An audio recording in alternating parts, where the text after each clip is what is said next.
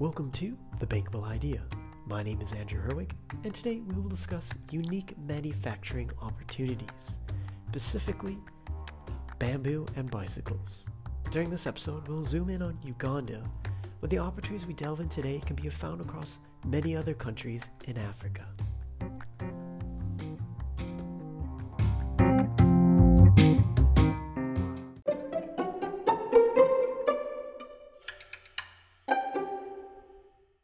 Opportunity Uganda. Uganda provides unique venture and investment opportunities post-COVID-19 within its manufacturing sector due to its fast-growing market size, highly competitive labor costs, and abundance of resources. Despite the global economic slowdown due to the pandemic, and with Uganda slowly emerging from the grips of COVID-19, there will be obvious business uncertainty, but that will be coupled with enthusiasm to get back to work and partnering for new opportunities. Breaking through with bamboo.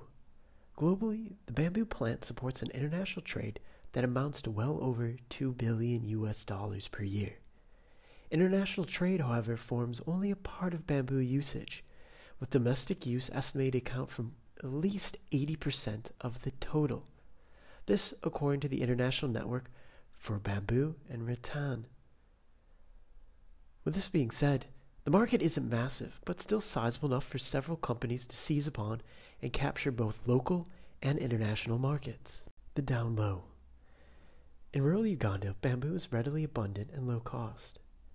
It's a naturally strong fiber, lightweight, and highly elastic. It's ideal for the production of household products.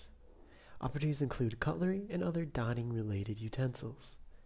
This venture supports the development of non-plastic alternatives due to Uganda's quasi-ban on select plastic items, enabling both B2C and B2B lines of business development and opportunities for regional expansion to neighboring Kenya and Rwanda, of which have similar bans on plastics.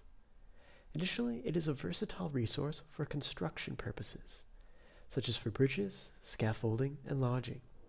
The government of Uganda has considered the building of hotels and lodges in key tourism sites across the country as a bankable idea for foreign and local investors, and the utilization of bamboo provides a real opportunity to seize upon. Not so fast. What I said earlier sounds almost too good to be true. Well, first off, I actually came across the opportunity from a very elaborate and extensive document put together by UNDP and the government of Uganda to entice Ugandan diaspora to return home. But nonetheless, bamboo may be readily available, but there is already competition in the way of Chinese manufactured bamboo products, which could easily undercut any locally made bamboo products. In Uganda and elsewhere, people are starting to realize the not always ideal quality of Chinese made goods, but the price point beats out the enthusiasm for supporting and buying from local manufacturers. Growth potential in Uganda and beyond. The tourism and hospitality industries are aggressively looking for non-plastic alternatives for an array of goods. The continued banning of single-use plastics in Rwanda, for instance, has seen food manufacturers, bars, hotels, and restaurants scrambling to find importers of non-plastic alternatives. As geopolitical issues slowly subside and barriers are being slowly broken down with implementation of the African Continental Free Trade Agreement, the opportunities for Ugandan companies in Rwanda and vice versa should be plentiful.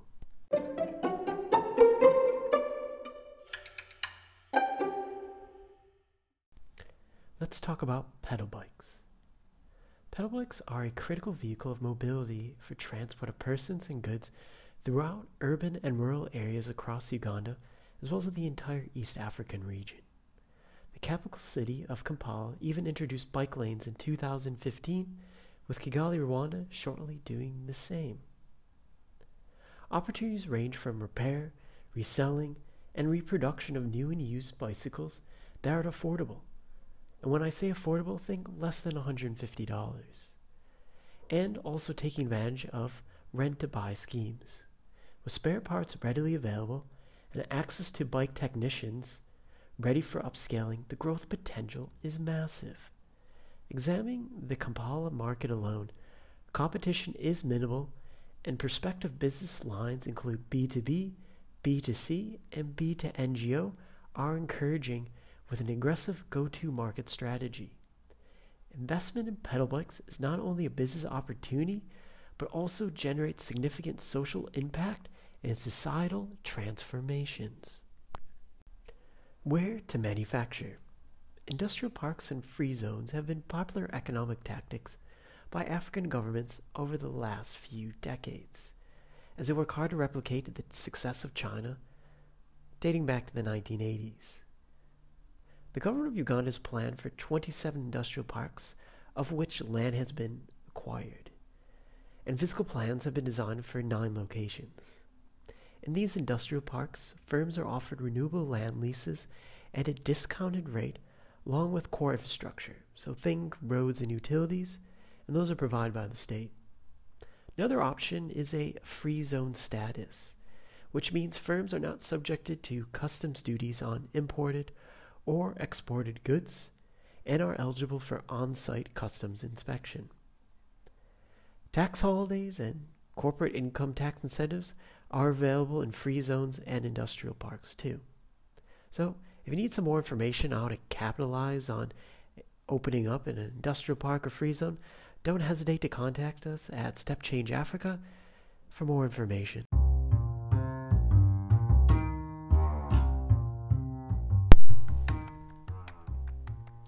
Well, that's it for today's bite-sized episode of the Bankable Idea podcast.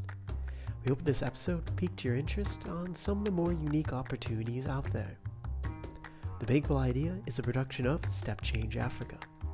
To learn more about Step Change Africa, visit www.stepchangeafrica.com. Thanks for listening, and till next time.